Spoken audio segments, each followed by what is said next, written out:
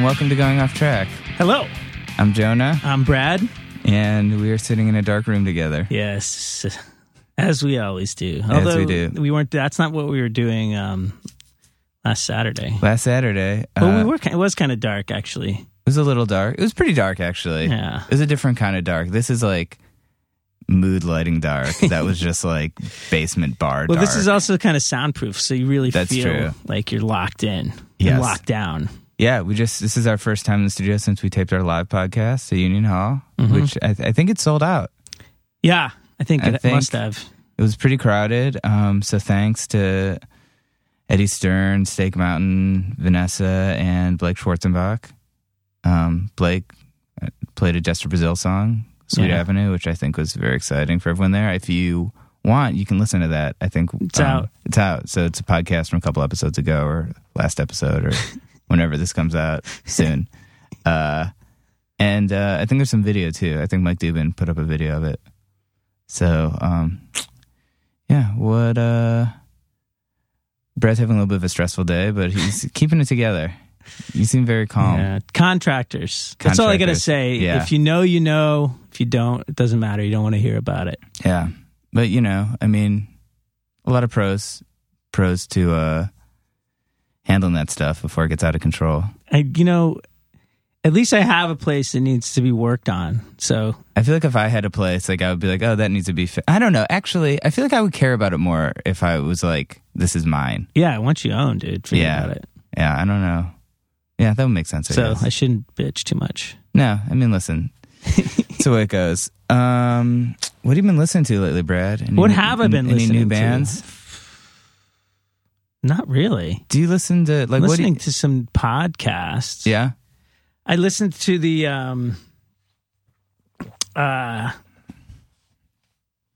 Ice-T podcast. Oh, Randy from Lamagada was the dude who told us about that. Yeah, I still have not checked that out. It's pretty cool. I can't remember what it's called, though. Which is really not a very great plug. I'm sure it'd be very easy to find Ice-T's podcast. What else have I been listening to? It seems like I've been listening to things, but I can't tell you what. I picture you just like always listening to The Replacements. That would be really boring. That would be. I've been listening to Loma Prieta, this band on Death Wish. I just got their record. It's pretty cool. Jason Isbell, the Drive-By Truckers, his new record. Maybe not my favorite record by him, but really good. And a lot of old stuff, like Jealous Sound, Liars Academy. A lot of like 2000s emo. I don't know why this happened, but I was listening to Muse recently, who I never, ever, ever, ever got into before. I didn't realize that the band was such a sort of a thing. I mean, they're massive. Huge band, yes. I mean, I knew that they were a big band, but I didn't realize that they were like religiously large. Yeah, I think so. I never really got into them, but I know that they're very popular. Yeah, they're a little too, I don't know, math rocky for me. Yeah. I just saw U2 on Monday. Oh, you did? Yeah, Monday. Yeah. Me and Vanessa went kind of last minute. Oh, that was the thing to do last week. It was cool. We were like on the floor of the garden, and they had this crazy stage set up that went through the whole thing basically, and they had kind of stages on each ends. And they would interact with this screen that they could go up inside. Oh, I saw that. Yeah. I saw a show on that screen. And when you're on the floor, you could just kind of walk back and forth, and like Bono or The Edge would just kind of walk past you playing something. It's pretty cool.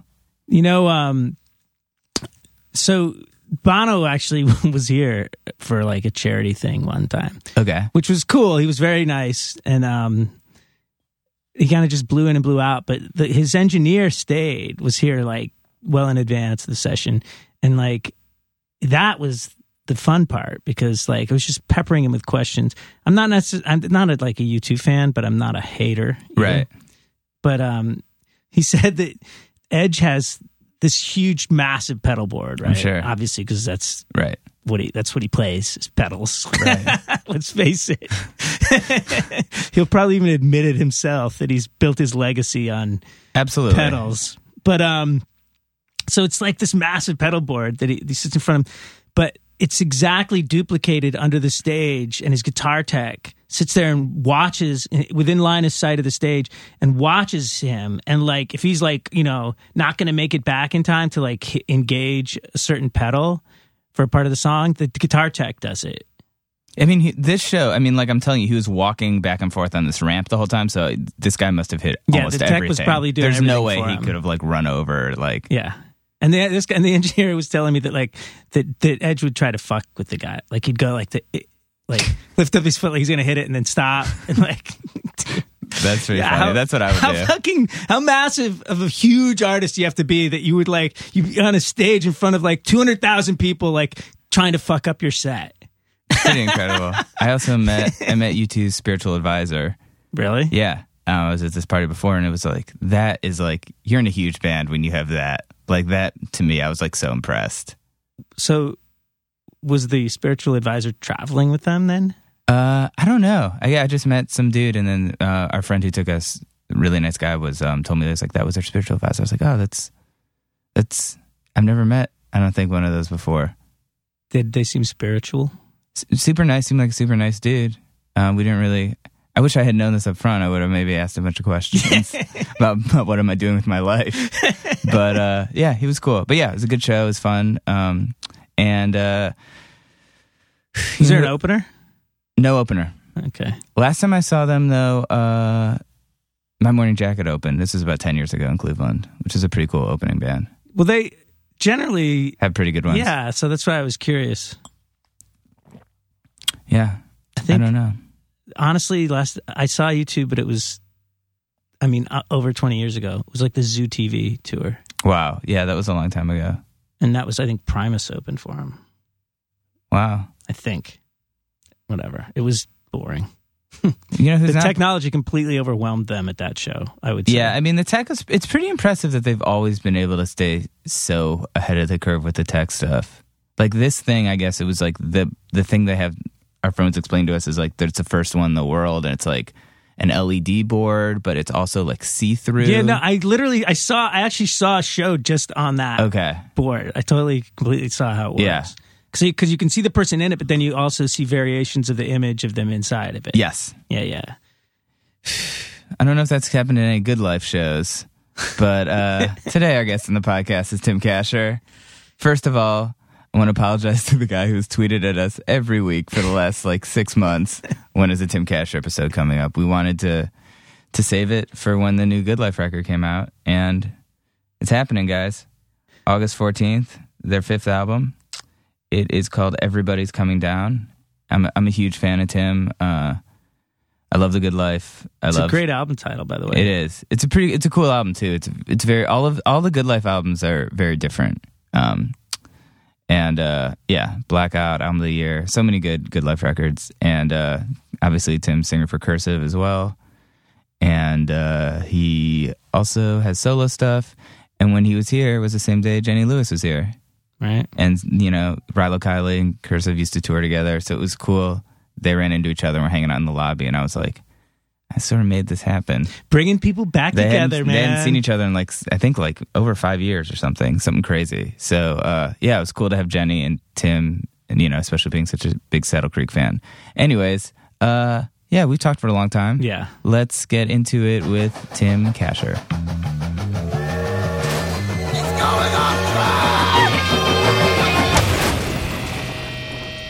Tim, how's it going? It's going well. How are you? Good. I was thinking on the way over here last time we hung out, and you were wearing a dress. Oh, yeah. Was that the last time? I think so. That probably is. I think I forgot about that time. I was thinking the last time was at Riot Fest. Oh, yeah. Yeah, maybe it was Riot Fest. No. It might be that the dress bit was the last time. Anyways, they were right around each other. Yeah, right that is true. Time. Within maybe a month of each other, actually. Yeah. That was fun. So it's funny. So I was really messed up in the dress, and so I don't remember that one as well. And you were pretty messed up at Riot Fest. Yeah. So you might not remember that one as well. I actually don't even remember hanging out at Riot Fest. So there. Yeah, great. Do you feel like... I'm not super hungover today, but I saw your band last night, so a little bit. I mean, how do you feel about, like, do you feel like all of a sudden one day your body just kind of like stopped cooperating when it came to drinking, or do you feel like you've maintained pretty well as far as? So we're doing this podcast at 11:30 in the morning. Yes, which is the time that I chose. Yes, and I'm learning you've like followed suit with other podcasts I've done where the reaction is like, I've never done a podcast this early before. Oh yeah, this is not super. We do ones earlier. Oh, good. It's totally not a big deal. This is all leading up to the fact that over the years, like very gradually, so I used to be, I guess just like all of us, or like all of my friends anyway, like all pretty regular drinkers. And for my body, but primarily my vocal cords, which I have to like maintain, unfortunately, they just like whiskey in my vocal cords just like, couldn't get along at all, or just basically just because they dehydrate you so much. Right. So I very gradually over the years learned how to I've had to drink less and less. So yeah, hangovers are awful, but I think they're even more awful for me now because I rarely have them anymore. Yeah.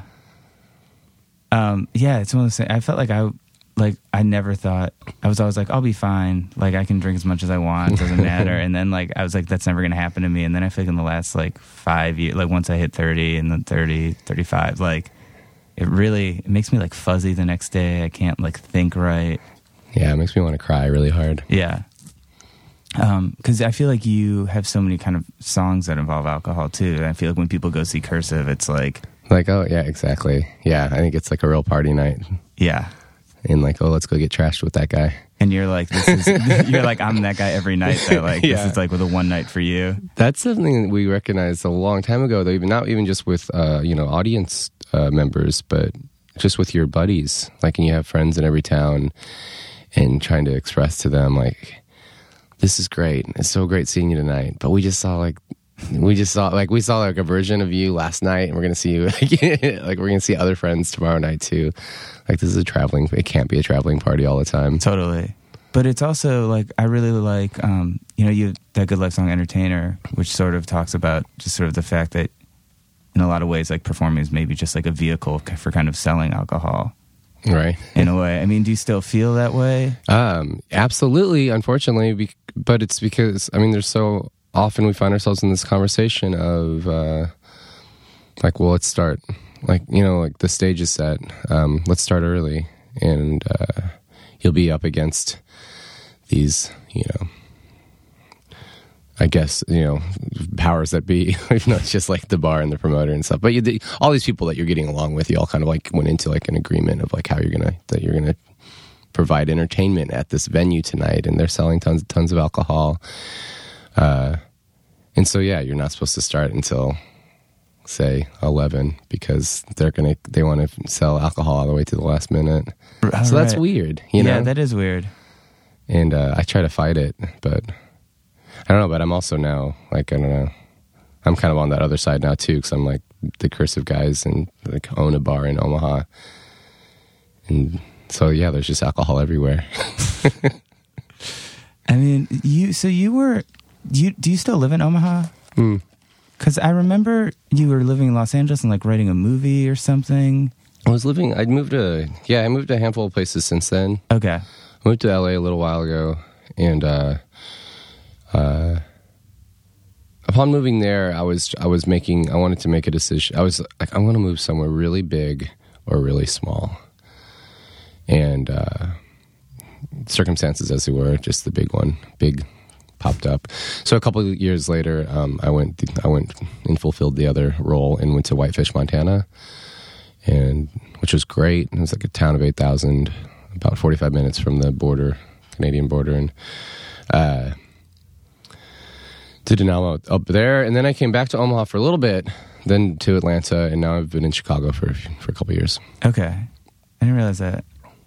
Yeah, it's just been scooting around.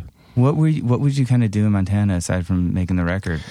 Because I always want to move somewhere like that, but I'm always like, would I just be really bored? I don't. Yeah, no, I don't know. Maybe you would. I doubt it. I bet you wouldn't be. I bet I wouldn't be either. There's different ways to answer. So for a person like me, like I had plenty to do because I do write, like you were mentioning. I write all the time, like I screenwrite, and other than just songwriting. So the solitude, which I didn't even have much of up there anyway, but when I did, it was great for me. Everyone was just really kind up there. I made some friends pretty fast, and so it was a lot like any other town where I just hung out at the bars a lot. But Montanans, like people from Whitefish, they tend to be more of the rugged outdoorsy types. So they would tell you that there's plenty to do in every season. There's a lot of skiing up there, and there's hiking, and I don't know, kayaking, something. There's all kinds of things. You didn't do a lot of rafting or anything? I did go camping one night, which was a lot of fun at it's like Glacier National Park up there. Okay.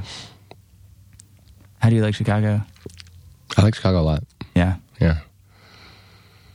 Yeah, I like it too. I haven't been there in a while. You should come. I guess Riot Fest. Yeah. We'll come back for Riot Fest. Yeah. I have a better memory of it this time. Yeah. I mean, we were sort of talking about, we had Denver on the podcast a couple months ago, and we were talking about like that whole Saddle Creek era, like that Devil in the Woods cover. And like, I mean, how do you sort of like look back at that stuff? Because I wasn't really a part of it, but it feels like it was like almost like another lifetime ago. Does it feel like that to you? Yeah, I think that's fair to say. You know what it might be comparable to is like high school or something. Yeah. Like say there's grade school, and then there's high school, and then there's college, and then there's like, at least for my trajectory, and then there was like the Saddle Creek life. I think that we all of our lives, I guess, tend to run differently. But for me, I've become familiar with these like circles of friends, or like that you kind of run around, and then you all kind of move apart, and then you end up in this next circle, and then you kind of like keep hurtling forward, or not. Maybe I'm just like an awful person who just keeps moving on. I'm not sure. But no, it seems like, I mean, at least for that group of people, like on that page, it's like everyone's, still friends on like in, one fashion or another. So, yeah, but not like in the way that I think that everything, where we were all like sitting on each other's lap. I mean, do you sort of miss having that kind of a community, or is it just kind of growing up, I guess? No, I don't really. I guess back to just, maybe that is a problem that I have. I think I do kind of fall into cliques, and then I fall out of them again. Ultimately, I think I like having a lot of alone time. Yeah. I do too. Yeah. Do you live alone? I don't. I live with my girlfriend. Gotcha. But I get a lot of alone time because she's at work all day. Yeah. What's also crazy about that era is like a lot of those bands were so good. Like I feel like a lot of those records still hold up. Like I feel like my records I made like in my early 20s are like terrible. And it's like all these bands, I know everyone wrote about it then, but I feel like looking back at it now, like it's pretty crazy. I mean, for me, I think it's relative to how I think they hold up too. I think I'm just only speaking of like all of our friends and like the other albums. I think they all still sound accurate. But there's a difference between my perception of that era, of that time period, and say somebody who's listening to this who was in grade school and is now in college or has a job, has a career. It's a totally different thing, and they hear the nostalgia in such a different way. I've carried it with me the whole time. So like all those records that we're talking about that were done from like 2000 to 2005 or whatever, it's all part of the same career that I'm still attached to. So they don't seem as old to me, if that makes sense.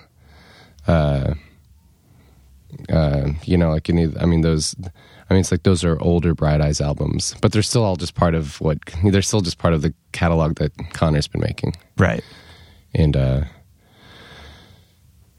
think when we dip into the 90s, that's when things start seeming Yeah. like truly older to me.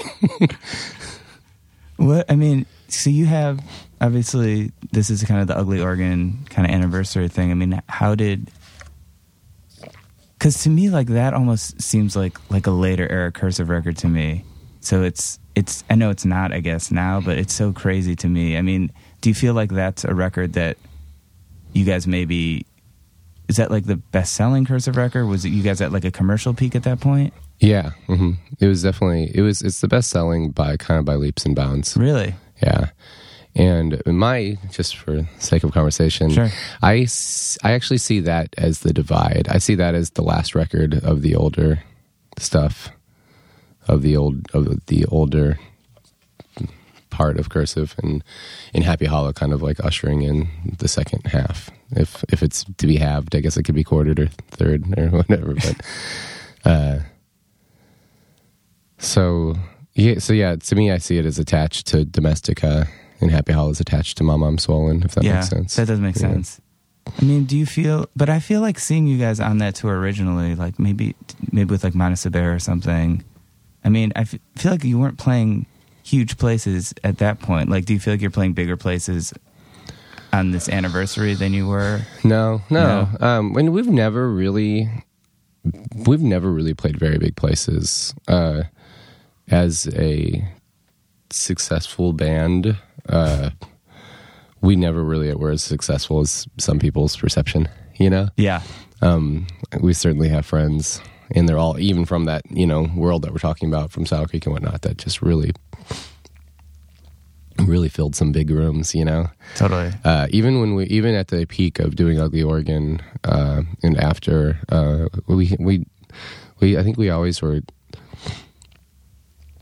It'd be grotesque of me to say that we were underdogs, because that would be really rude to the legions of bands that are like, fuck you. But yeah, we just never, we tried making that leap up to like the, I don't know, I'll say like the 1,500 cap room, and it just didn't really feel right. It didn't feel right, and we couldn't really fill the rooms that well, it seemed like. I mean, I think here and there we did, but it didn't last long. And I mean, frankly, and this maybe sounds like too much humility, but I don't really care. Yeah. Like, it's just like everything's been going really well without needing to totally ask, move up to another step. So, well, I also think you guys never really you just went up there and played. Like, I feel like it was really about the music. It wasn't like you're gonna wear like matching outfits or like. Well, we wore suits last night. Yeah, that's true.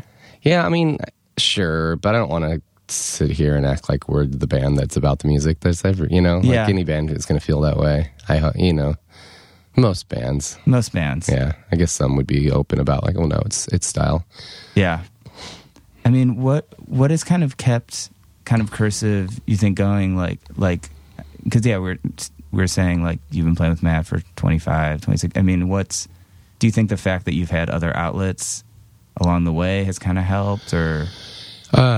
Yeah, it's necessary for me. I need to keep moving around and doing other things, and it's why I jumped into screenwriting. Actually, I did that because that's just really what I loved. I really love to do, but it's helped me a lot as far as just like changing gears in writing. But I have a tendency to I'll work it, get together with the band, work on an album, everything's, everyone's stoked, and you go out and you tour that album, and eventually I just kind of burn out. And I don't know if burnout, that maybe that's like more too general of a term, but I don't know. Yeah, I don't necessarily burn out, but I'm just like ready for the next thing. Yeah. And the fact, I didn't know this when I was younger, but that I kind of set up this routine where the next thing got to be something different with a different group of people, ended up being really good for me. Because I think to be like, I'm ready for the next thing, but if it's not the next thing, it's just more of this. It just kind of, to me, it would kind of feel like it was more of the same. Yeah. But a lot of people do it. A lot of people just have one band, and that's their musical outlet. And I don't know. I kind of like the way that things worked out. For me, as far as having different projects, because it's just I wouldn't want to do it any other way, I guess, despite the fact that there are specifically Cursive fans and specifically Good Life fans, and so as a result they kind of have to wait a long time. Like I don't think I was ever, if I had like, you know,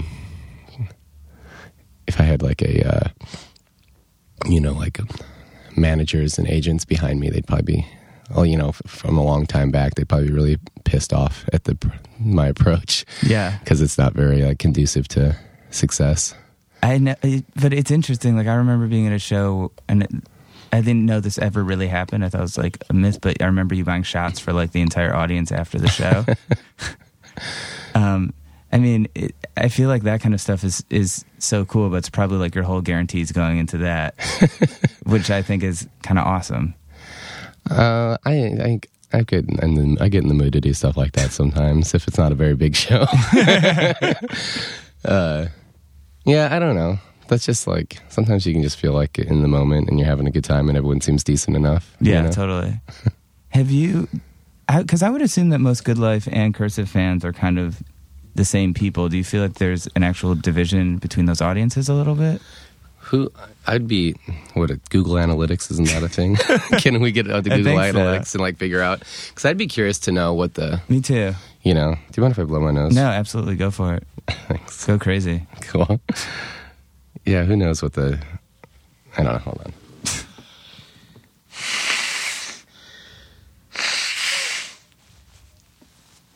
Since Cursive has always kind of been the kind of papa band, yeah. A really common thing I've heard over the years is like, I'm sorry, I don't mean any disrespect, but like I really like Good Life better. It's like a thing I've heard a lot. It's like, really? No, that's fine. That happens to be music that I write as well. I only mentioned that Cursive being kind of the papa band because Cursive people who prefer Cursive don't say it because I think they consider it is implied. Like, I think if people like Cursive better, they just think it's an implication of like, well, Cursive's just the better band. Right. You know?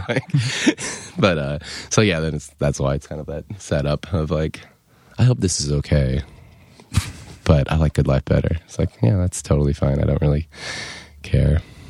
I don't really care either if people just straight up, because I mean, people tell me too that they don't like one or the other. More though, they'll tell me they don't like Cursive because that, again, I think they feel like they're being like an outsider a little bit. Yeah. Like, this might sound crazy, but I don't really prefer your main project. I mean, obviously, right? Maybe it's not obvious, but I feel like it should be obvious. It's just like, really, if you like anything that I've done, I think that's pretty cool. Like, I appreciate that. So, well, I mean, have you ever thought about, one of my favorite records you've done was Blackout. I mean, have you ever thought about, did you ever tour behind that with like sequencers or kind of using those more electronic kind of? I mean, yeah, I guess we did. But it was a pretty, that's a good example probably of looking back and thinking like, yeah, I guess we were kind of younger back then.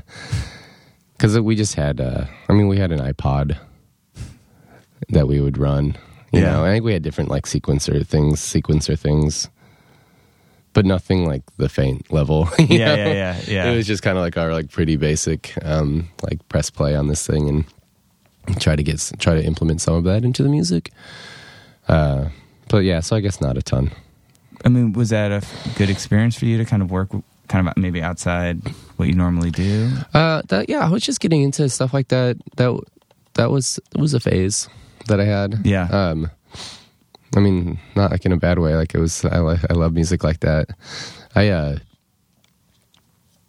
think one of my heavier influences in the late 90s was Portishead, and Good Life kind of sprung from at the same time.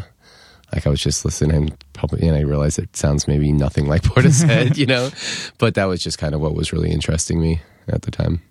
Gotcha. I mean, how did this sort of screenwriting stuff kind of start? So I guess my short story on who I am. I really love film a lot, and that's that's what I grew up loving. But I loved music too, and I had a lot of good music in my family because I have older siblings, so that always helped. Like, so I had a lot of great cassette tapes laying around, like Violent Femmes and Cure and stuff that I got to like consume like at an early age, you know.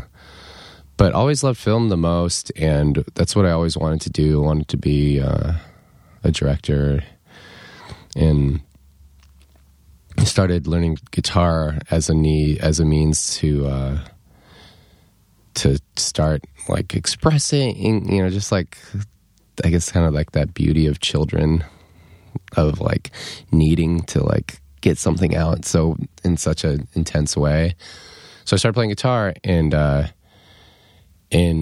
we just had, you know, luck with it at an early age. And I think it's mostly because we were from Omaha, you know? Right. Because we were in Omaha and we were ambitious. So, you know, like the newspapers and the radio stations all kind of like turned their head, you know, like noticed us. It's like, what are these teenagers doing? They're putting out their own cassette tapes. And so that's been this weird, that's been this like for better or worse. It's actually all for better, because I mean, I'm so lucky that I've had a career in it. But it just was a snowball that it's like a very, very slow and then fortunately steady snowball for like the last 10 years, you know. That's been going, but it also kind of kept me out of, the screenwriting stuff, which was what I always really intended to do. Maybe it wasn't such a short story after all, but I'm not even done yet. So right. I turned 30 and kind of made a promise to myself of like, well, you have to start working on screenplays now, because that's kind of like what your true intention is. So it's been like 10 years that I've been doing that now.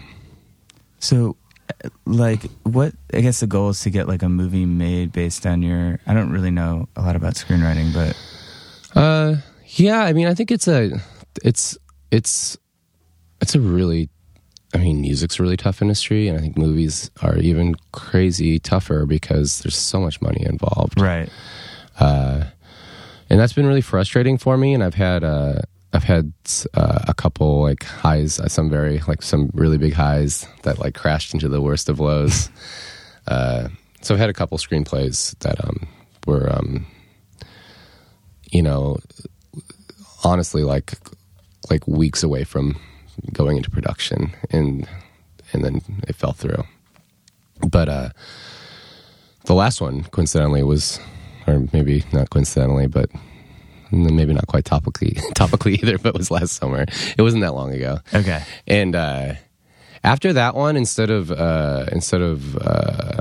you know, like cradling myself into a long depression, I decided to just write another script really quick, and finally, I'm like really proud to say, finally shot it the way that I've been wanting to shoot it for the last 10 years, which is I borrowed money from Cursive, and I used credit cards, and just shot it myself like last December. And I got a bunch of like great actors from the theater community in Chicago, and so I'm really stoked on that. It's being edited right now. And do you know when it might come out? Or? I mean, it's all so new for me that it's like I have no idea how it's all going to work, and I have no idea if it'll turn out well either. So it's really scary. I mean, I was joking around with some friends last night that, I mean, if it doesn't turn out well, I don't really know what to do other than feel like I'm out of a bunch of money, because you can't really. I was making it analogous to music that you can't release. I can't just like release this shitty album, right, and be like, hey everyone, it's kind of a shitty album. You know, like, check it out. It's, you know, I mean, I still have my, I guess, you know, a reputation that you want to uphold, right. You know? So I want to say I'm nervous about it, but mostly I'm just kind of curious about the whole thing. I'll be really bummed. I'll be really annoyed because of the amount of money that I've spent on it. But other than that, it's just kind of a really curious, and it's a really interesting process. I mean, shooting it was a total blast. And it seemed like everything went the way it was supposed to, so that's good. I mean, when you finish something, whether it's like a movie or an album or something, when you're done, is it always like, I don't know, like, is this good? Are people going to like it? Or is it like, I nailed it, like, this is it? That's a great question relative to what I was just explaining, you know? And I think what it is I think that with albums, I've done enough of them now that there's certain responses that I need to get from myself, and if those are there, if those you can kind of like if it's all there, like yeah, this feels right and that feels right and that worked out, it still leaves you unsure, and that's the part, like whether it's good or not in the sense of is it going to connect with people. I guess that is whether it's good or not. Right? I mean, it's so subjective. Right. But, like, will it connect with people? Like, will it resonate with people? Or maybe even, for me, I think maybe it's more like, will the people who have been supportive of my albums in the past, will they relate to it? And then, thus, I guess that equals good if they do. You know, you don't know. You just think every single album, you don't know. But... same with the movie. It's like I'll have to see if it like hits all those, if I can check all those boxes of like being able to watch it and be like, all right, well, works for me. I guess I mean that's what it is with albums too. It's like, right. Well, it seems like this is the intention. So, but you're right. Is that good or not? It's like, well, who knows? It's like, yeah, it is. It is to you, right? But so if it's good to you, then that's why you would release it. Then you'd release it. But I feel like with albums, and this is something I talk about with Jeff all the time, is like, you put out an album and people are like, I don't, sometimes it's like, I don't know. And then you put your next album and it was like, we love the last album. Like, it's like, well, you love that now? Like, when it came out, no one cared. Yeah. So it's like, I don't know. That's actually something I really enjoy about putting albums out and actually going, like circling back to Ugly Organ, which was, like the biggest thing that I've done. So everything past that, after that, has kind of like in a way, in a sense, like not in a sad or negative way, but it's kind of, I've been in the wake of that a little bit. But sincerely, not in a way that has ever bothered me, because I think I like to consider myself to be fairly like, looking forward, moving forward. So it doesn't really matter to me. But like I never expect. I'm kind of going off on a tangent now. I never expect to do something that's as successful as that again. And that's really cool with me, as long as I can keep doing records. But coming back on track, I said on track, but we're actually going off track, aren't we? Yeah, it's good to go off track here. It's funny, but also I get a real kick. I think that both bands that I'm in get a real kick out of how you can put out that album you're talking about. Like you put out your new album, and it's kind of, it'll be a, maybe this person loves it here, this person loves it there, but it's overall like kind of a tepid response. But they really love the album you did, your last album. They're stoked on that. And you just kind of know in the back of your mind, it's like, well, in a year and a half, when we come back out and tour and have new material for the next album, people are going to love this stuff. Totally. It's funny. And it keeps happening. And it's great. And so it's great to have your album, like to have even the albums that are maybe more like tepid in response, they still get their due. It seems like they always get their due. Yeah, that's true. What about are you still doing the solo? I know you've reached a couple solo albums. I think I saw you somewhere with like Steve Brodsky or something. Yeah, I played with him up in, I think it was in Connecticut. Okay. I think I saw you maybe the next day or something. I think it was at the show with his girlfriend or something. Are you still working on that stuff? Mm-hmm. Yeah, I did 2 records. Or I did a record and then I tried to follow it up fairly quickly just because I want to get the catalog going a little bit, because it was a blast starting a new catalog, but at the same time I was eager to build it a little bit so I don't have to be that new band that plays their whole record, right? Plus 2 covers or something, So I did that, and I'm the third one, and this is where it gets tricky. I don't even know how much I should talk about this, but the third one will be attached to this movie, but or not, or it'll be the soundtrack to a thing that no one's allowed to see. So what, like, when you when you wake up in Chicago, your girlfriend goes to work. I mean, do you feel like you have a pretty good work ethic where you wake up, I'm going to like just start writing? Or is it like you kind of roll out of bed, like watch TV, like... I really have to, at like risk of like humble bragging, like I really have to dial back because I think it's like too intense. And I've really been like trying to... This tour actually, this Cursive tour that we're out on has been great for me for the opposite reason that I've kind of just been loafing and not... I had all this stuff that I, kind of like on my... like on my desk that I kind of wanted. It's mostly like the next Tim Kasher record that I want to be working on, and I haven't really been working on. And I'm telling myself, like, you know what, that's kind of great because I think I just work a little too constantly on stuff, and I've kind of to the point where I'm not really sure. Like, I'm starting to question, like, are you enjoying life? Like, are you like going out and meeting friends and doing things that you actually enjoy? Or are you just being too like weird and obsessive? My mother's was like a workaholic to kind of a fault growing up, and I have so much of that in me, and I don't want to have too much of it in me. But does it feel like work, or does it feel like you're making art, or is it? No, it's great. I mean, I do it because I love it, but I'm just saying, like, I want to stay well rounded. Yeah, I want to go out and have adventures still too, so you have something to write about. Yeah, That's true. I mean, do you feel like you write a lot about the past, sort of?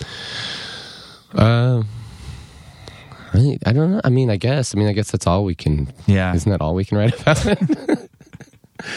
I guess experiences, I guess I just feel like, I mean, like, I feel like some of those albums are so, like, I feel like Domestica and all that stuff. I mean, like, that seems so about, like, I remember when that album came out and like every interview was like, Tim's relationship fell apart. This is what that album's about. And it was like every interview was just asking you all these really kind of personal questions. Mm-hmm. I mean, I guess this is a very convoluted question I'm asking you now, but like, do you feel like are you glad like that kind of, you don't have to deal with that kind of shit anymore? Yeah.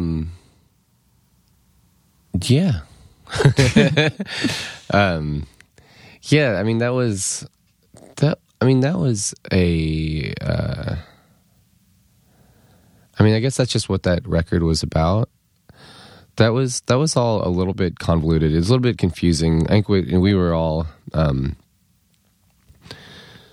of at odds with it. We weren't really sure how we were supposed to approach that record from the press point of view. And we were such a small band, and I say press point of view, but that was like not even something we were thinking about at that point.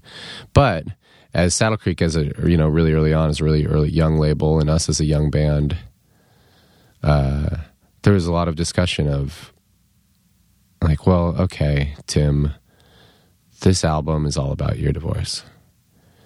Should we talk about that? Like, should we? And our bigger feelings was like, well, no, probably we shouldn't, and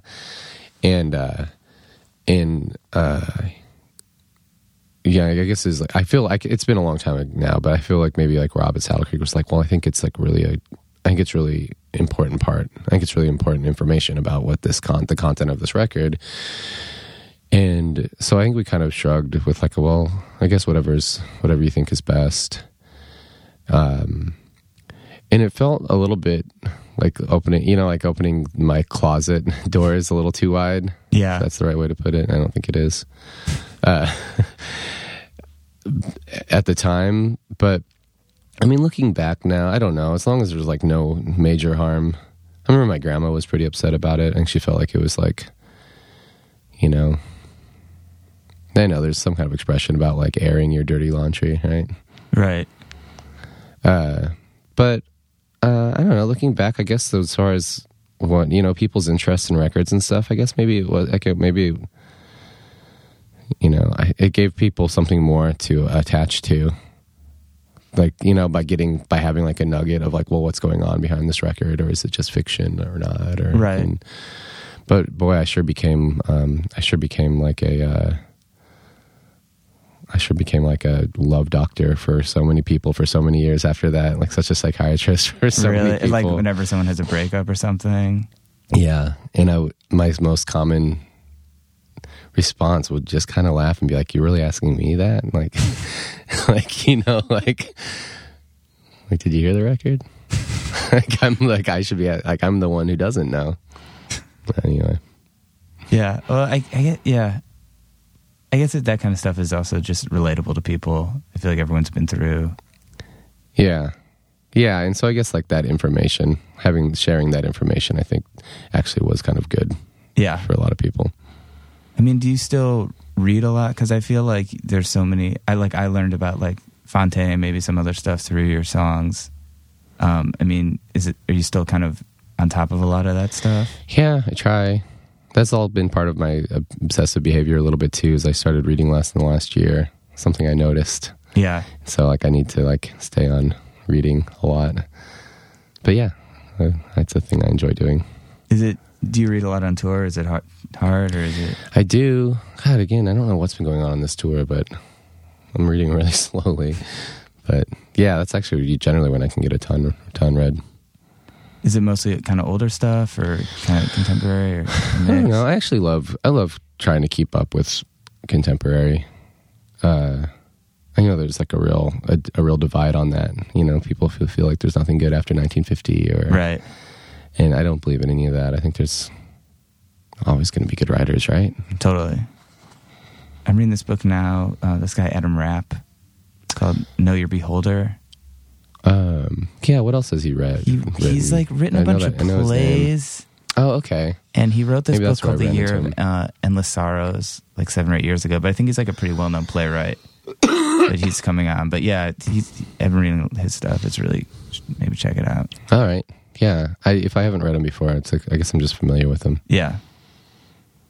Trying to think like, I want to ask you one other thing. I went to go see you guys when you guys did that Eastern Youth tour. Mm-hmm. What, your appendix burst or something? It's my lung. Your lung. Yeah. Yeah, so I suppose you went and we weren't there. I went, it was 2002. I was on Warped Tour.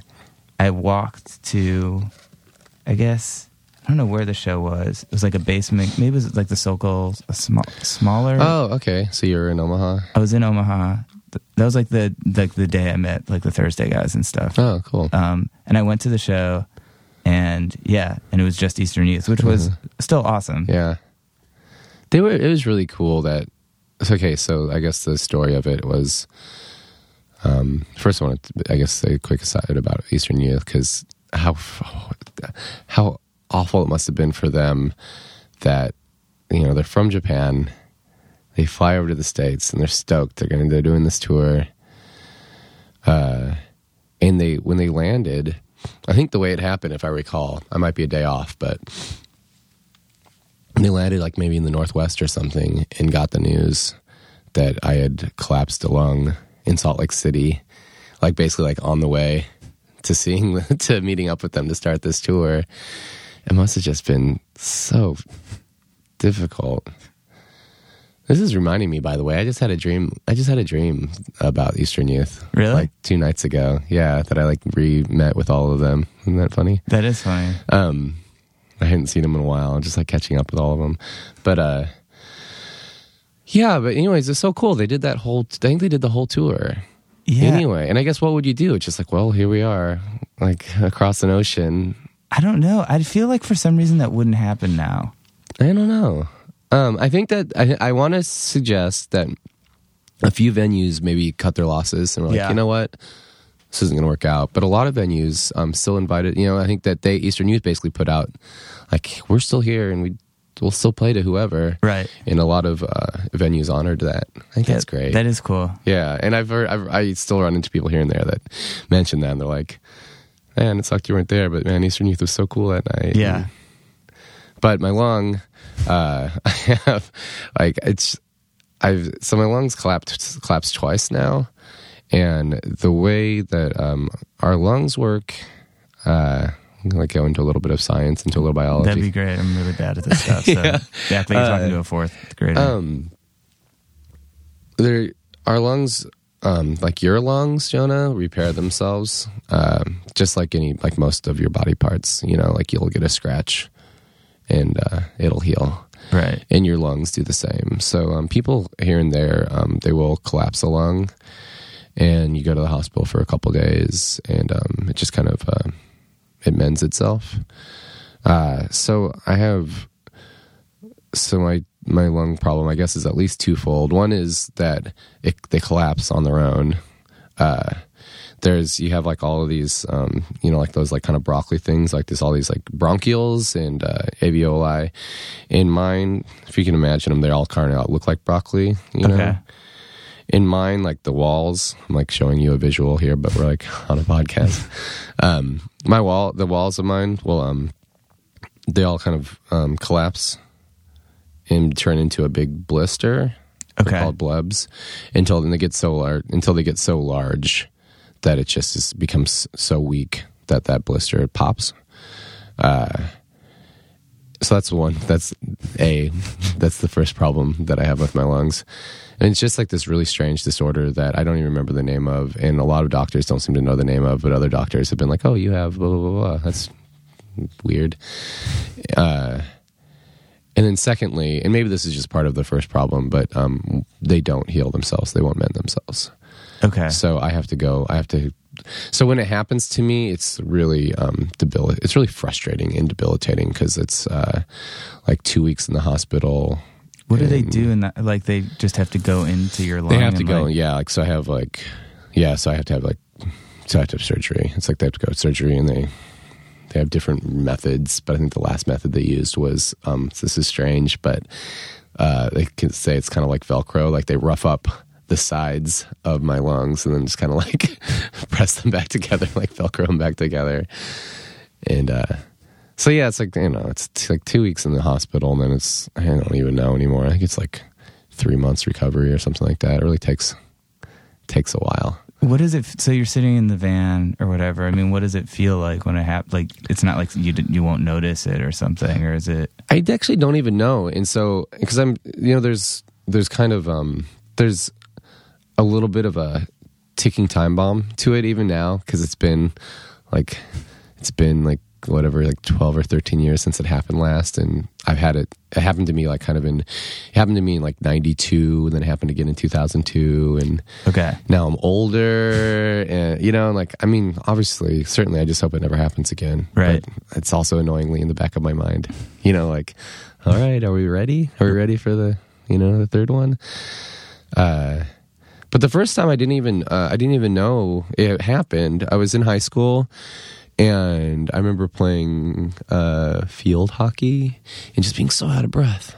And then I just couldn't take stairs anymore. And I was working, my job at my mother's, like furniture store. And everything I was doing, I was just like, I'm just so exhausted all the time. And 3 days later, I was like, you know what? I think I really need to go to the hospital. So we went, and everyone kind of flipped out, and it's like, and we flipped out. We were like, what the hell is wrong? Like, what's wrong with me? And the second time it happened, it was kind of more like this. It was more like a light switch, and I was like, oh, and I was in the van. We were driving into Salt Lake City, and I was like, we pulled over to the side of the road, and I was like, I think I might be really fucked up. Like, I think we might have a serious problem. And we still did the show that night, which was really weird. It was really weird. And people kind of talk about it like as if it was some kind of a valiant move. It's like, no, it's just a dumb move. But it's like, you just, you're with your friends and there's a show, and it's kind of like you don't ever want to be too sick to play. Right. It's like, I got this, guys. I was kind of being an idiot like that. But we also didn't know. It's so hard to know. You can't just look. It's not like you can look at your circuit board and be like, oh, it looks like I have a collapsed lung.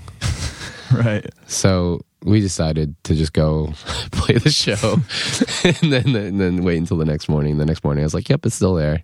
Like, all right, let's go to the hospital. Yeah, I feel like with a lot of my problems, I'm like, if I ignore it, sometimes it just goes away. That's like my first way of dealing with it. Maybe that would have worked. It's probably not good advice, I guess. When it comes to, so, Ugly Organ Tour is going on now. and then back to Chicago, and then kind of finish editing the movie, I guess. Yeah, and yeah, I don't know if this is like just me sitting here plugging things, but no, that's I just did a I'm Good asking. Life. Yeah, I just did a Good Life record. No way. Yeah, so we're gonna put that out in August. Oh, that's amazing. So that's kind of like the next big thing on my docket. Is Good Life? Is that always kind of the same crew of people? We try to keep it that way, and it currently is. Yeah, we as we kind of adjusted as a younger band, we made adjustments from album to album, but yeah, it's been me and Ryan Fox and Roger Lewis and Stephanie Truton Sensony for a long time now. That's awesome. I think I saw Roger. Did he play drums at some point for Neva Denova? Yeah, too. Mm-hmm. Yeah, he did. And I think I saw maybe Stephanie play with Bright Eyes when they did that Vote for Change thing. Maybe not. I don't know. She's definitely played with Bright Eyes a lot. Yeah. It's so wild how it seems like do you feel like a lot of the people from that time kind of still play together? I mean, obviously, I guess Matt and Tim. I mean, yeah, kind of. I mean, you could say like in some ways things have changed a lot, and they certainly have, but in other ways, like Desperacidos is going to have a new album out, like the Faint's back together again. Right. Like in some way, like Jenny Lewis is still out, like kicking ass. Like everyone's still kind of doing same things, Yeah, it's cool. I think that's amazing. And I think it's cool too, like people like Steven Peterson, where it's like he's like a lawyer. Like that's also fucking well, and crazy. he's doing a new Criteria record too. Really? Yes, apparently. So oh my God. like I've heard some new songs, and I guess I shouldn't speak for them, but I think so. I think that's why they're writing the new songs. That's awesome. And and Jake's solo record, so great. That's one of my favorite records. Me too. Yeah.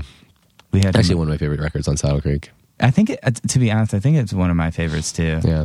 I feel like I talk about it so much on the podcast. Yeah, I'm just it's really good. I'm like, I just don't understand how you could hear it and not be like, this is fucking incredible. Yeah. Hey, I'm really excited for a follow-up to that. Yeah, same here. So yeah, keep an eye out for Tim's movie. or don't.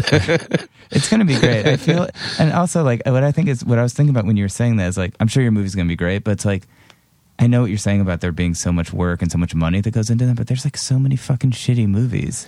Yeah. Which blows my mind, because it's like I get like you go in the studio, the record doesn't work out, but it's like so many people are involved and so much. I feel like I have the benefit of I like really low budget. I like the charm of really low budget stuff. But I think a lot of people don't connect to that. Yeah. But I didn't spend a ton of money on it, so I don't need a ton of people to connect to it. And I don't expect a ton of people to connect to it. No, but I've never had a ton of people connect to anything I've done. So it's like, I'm just hoping that some people connect to it. But it seems like the people that connect to it really connect to it. Yeah, well, I hope so for anything I do, We'll see.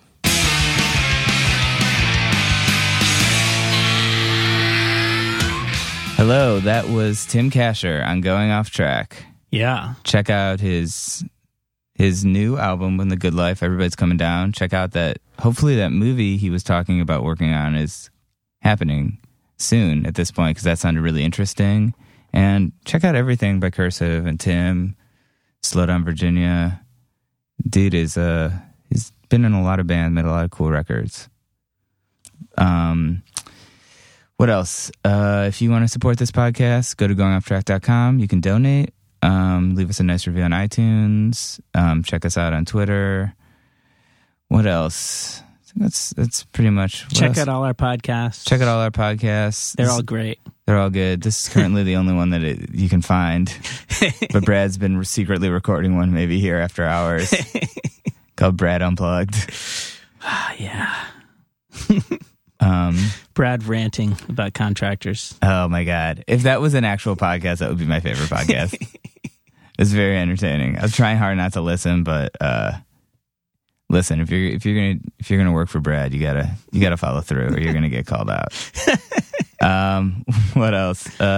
We'll be back next Wednesday with another super exciting podcast. I'm gonna be in Europe or somewhere when this comes out.